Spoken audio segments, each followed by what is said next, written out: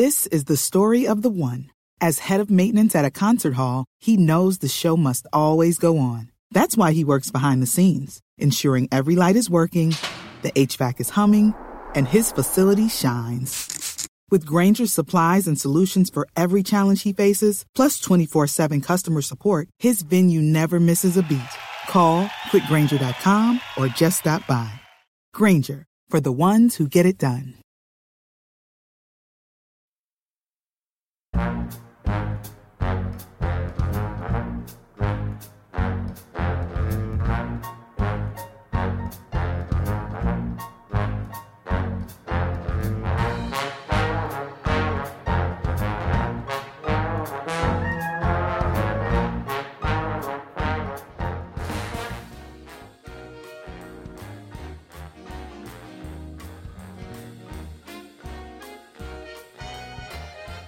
Hello everybody, this is John Hagedorn, and welcome to 1001 Stories for the Road, also known as Caffeine for the Curious, and your home for good old-fashioned entertainment.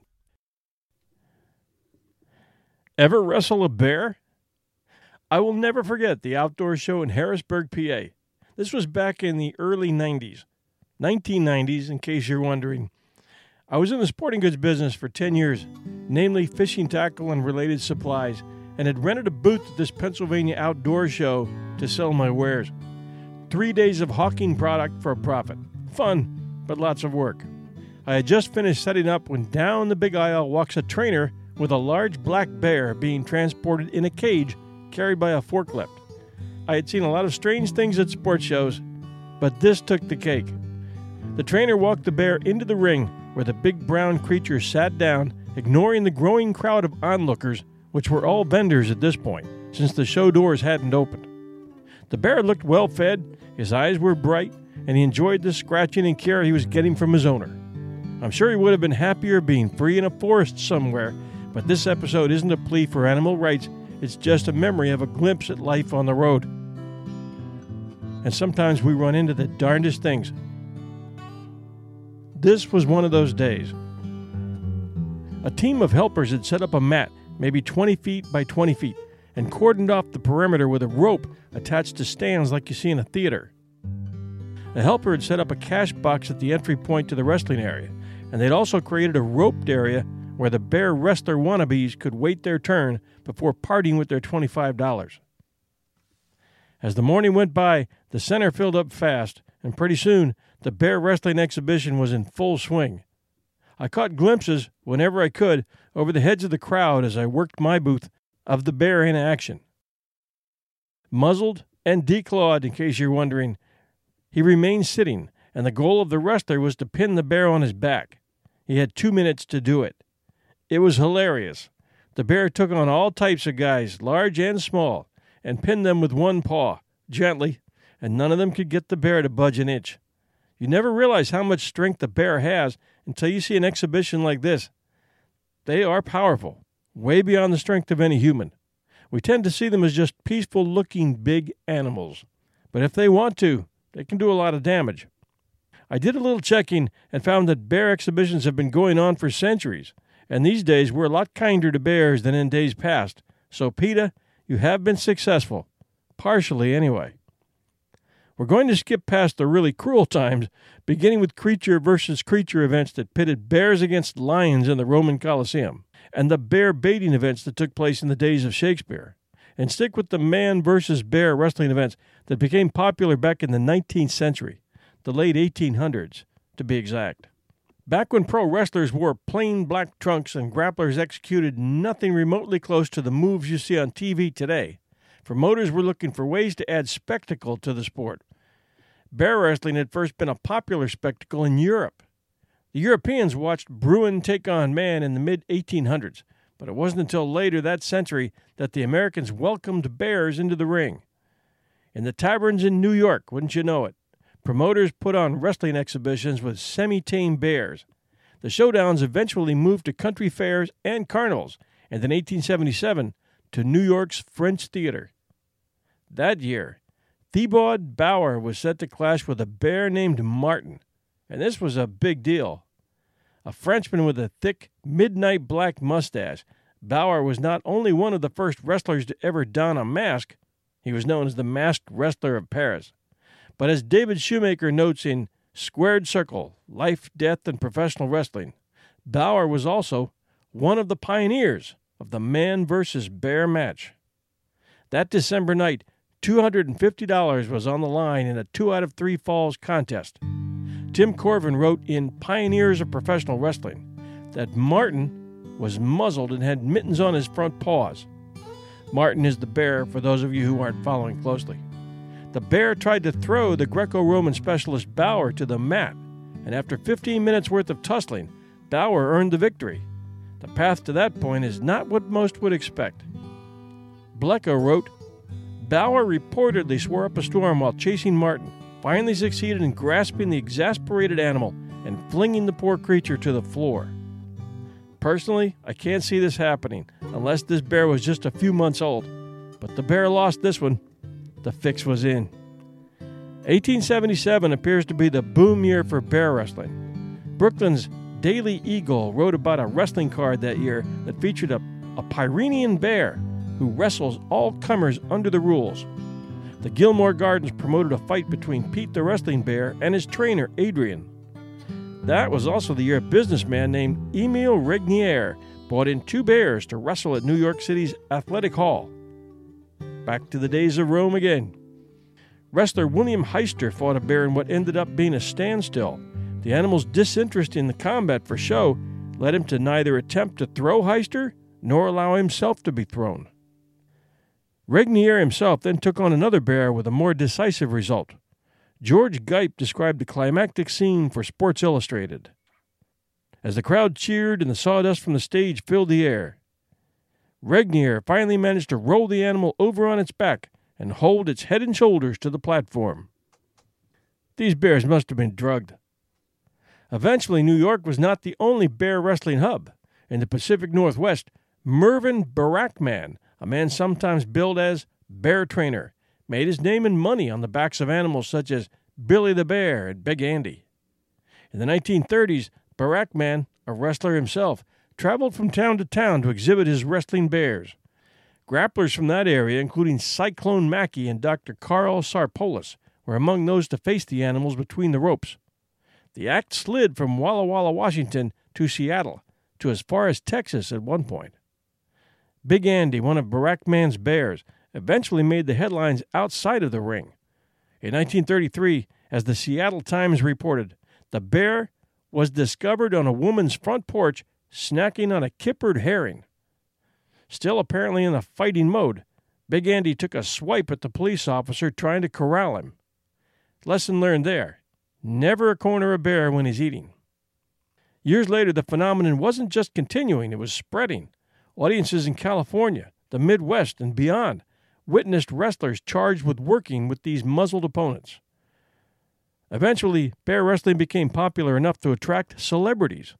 In 1943, for example, comedian and actor W.C. Fields got into the act. As noted in the Milwaukee Journal that year, Fields had his doubts about whether he could hold up physically in the contest. He said of his pre-match training, "Wrestling with that bear is going to be a cinch compared to making an athlete out of me." And while there were cases of novelty acts taking on bears, it was an endeavor legitimate star wrestlers endured as well. Bears were a big enough attraction to have promoters ask talented rising athletes to risk themselves in there with the beast. One of these most famous beasts was Terrible Ted, a behemoth billed as being 7 feet tall and 680 pounds. Ted became one of the most prolific bears in the ring. The Leader Post noted in 1959 that the bear had competed in more than 500 matches. That number jumped to a purported 1,500 matches by 1969, as seen in a report for the Windsor Star. Dutch Mantell, known to WWE fans today as Zeb Coulter, once had Terrible Ted fight his battles for him. In 1987, Wendell Cooley sought to challenge Mantell for the Continental Championship Wrestling title. The champ proposed that the would-be contender go through a fearsome opponent first. Ted was how promoter Dave McKigney, a.k.a. the Bear Man, made his mark on the business. Discover why critics are calling Kingdom of the Planet of the Apes the best film of the franchise. What a wonderful day! It's a jaw-dropping spectacle that demands to be seen on the biggest screen possible. We need to go. Hang on. It is our time. Kingdom of the Planet of the Apes. Now playing only in theaters. Rated PG-13. Some material may be inappropriate for children under 13. McKigney had plucked him from a bankrupt carnival.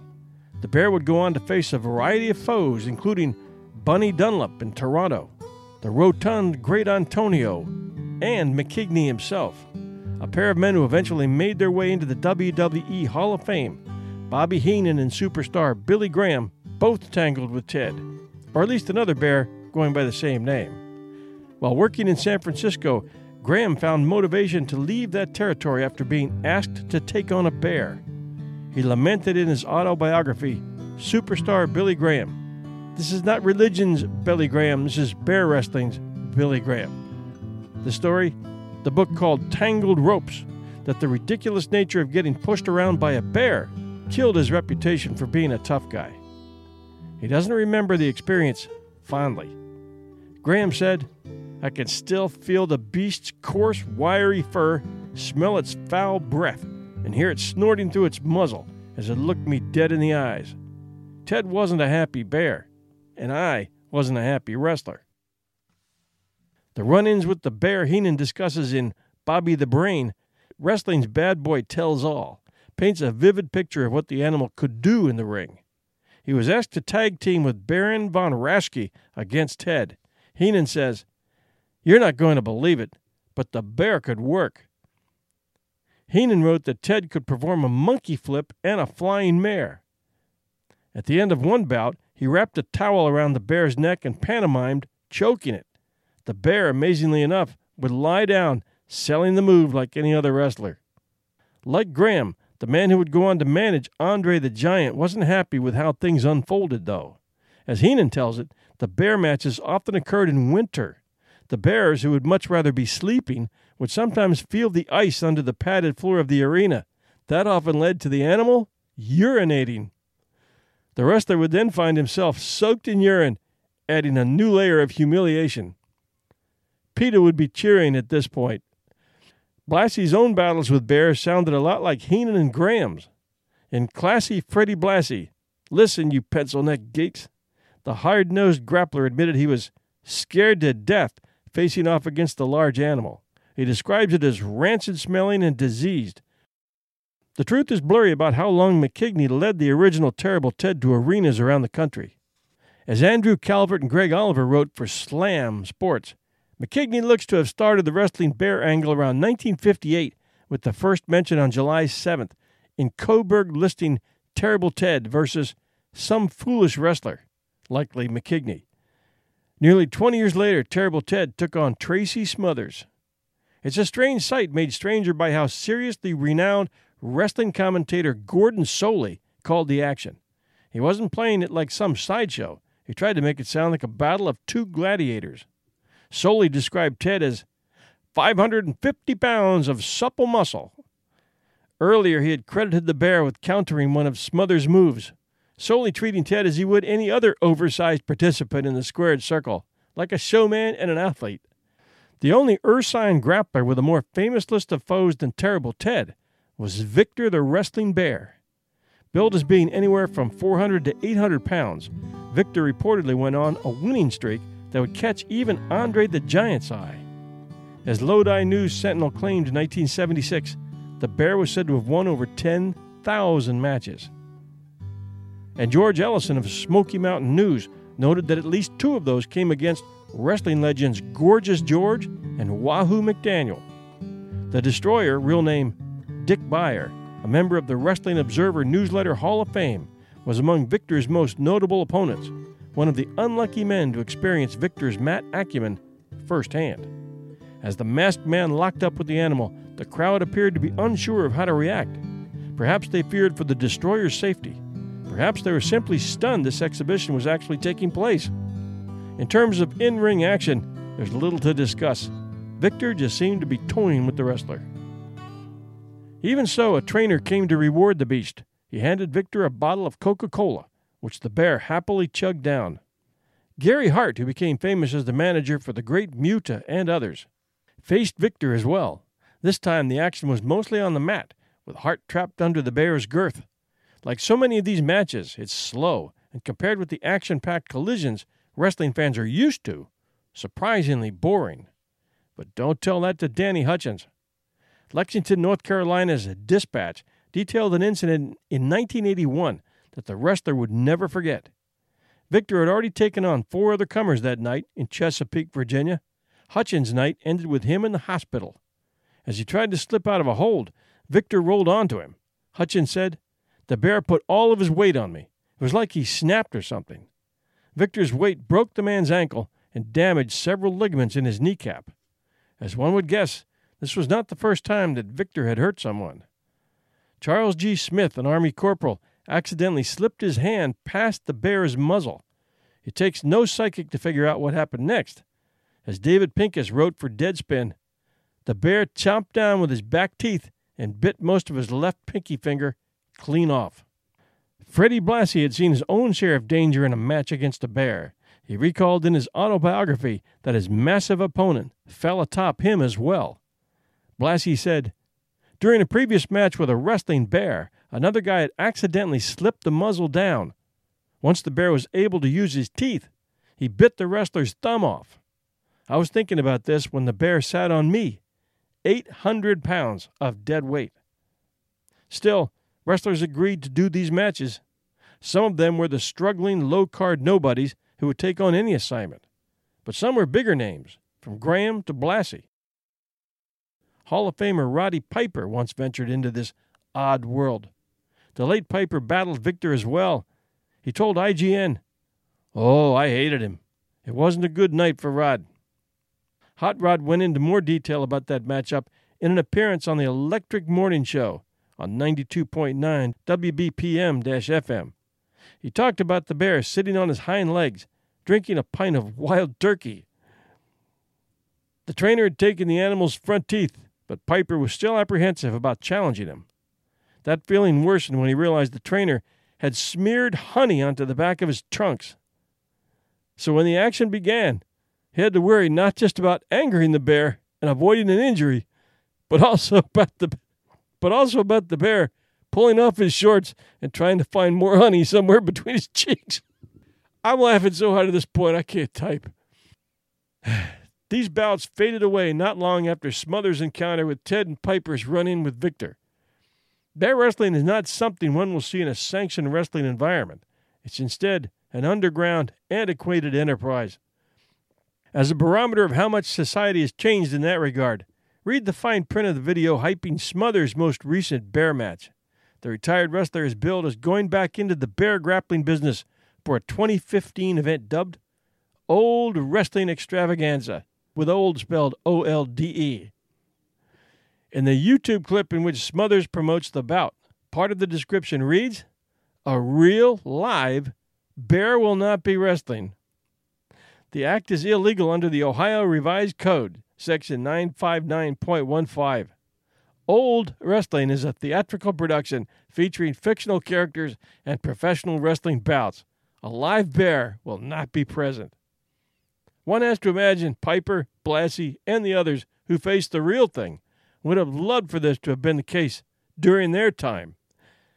And the winner is PETA, People for Ethical Treatment to Animals. Bear wrestling is now banned in 20 states. The remaining states are occupied by deplorable people who would probably still get a chuckle knowing the wrestler's shorts had just been smeared with honey before he entered the ring. Thanks for joining us at 1001 Stories for the Road, where every Sunday night at 8 p.m. Eastern Standard Time, we release a new episode for your listening enjoyment. 1001 Stories for the Road was inspired by our big brother, 1001 Heroes, the research for which has turned up a treasure chest of great stories, too short for our typical 45-minute shows at 1001 Heroes. And these stories, averaging about 15 to 20 minutes each, needed a new home. So we created 1001 Stories for the Road. We're available 24/7 at iTunes, our terrific host, audioboom.com, and everywhere great podcasts are found. We have 2 other 1001 shows out there, and we encourage you to give them a try. Those are 1001 Heroes, Legends, Histories, and Mysteries, and 1001 Classic Short Stories and Tales. You can catch all our 1001 network shows and archives, including this one, at www.1001storiespodcast.com. And we encourage your posts at facebook.com/1001 Stories for the Road. We'll be back real soon.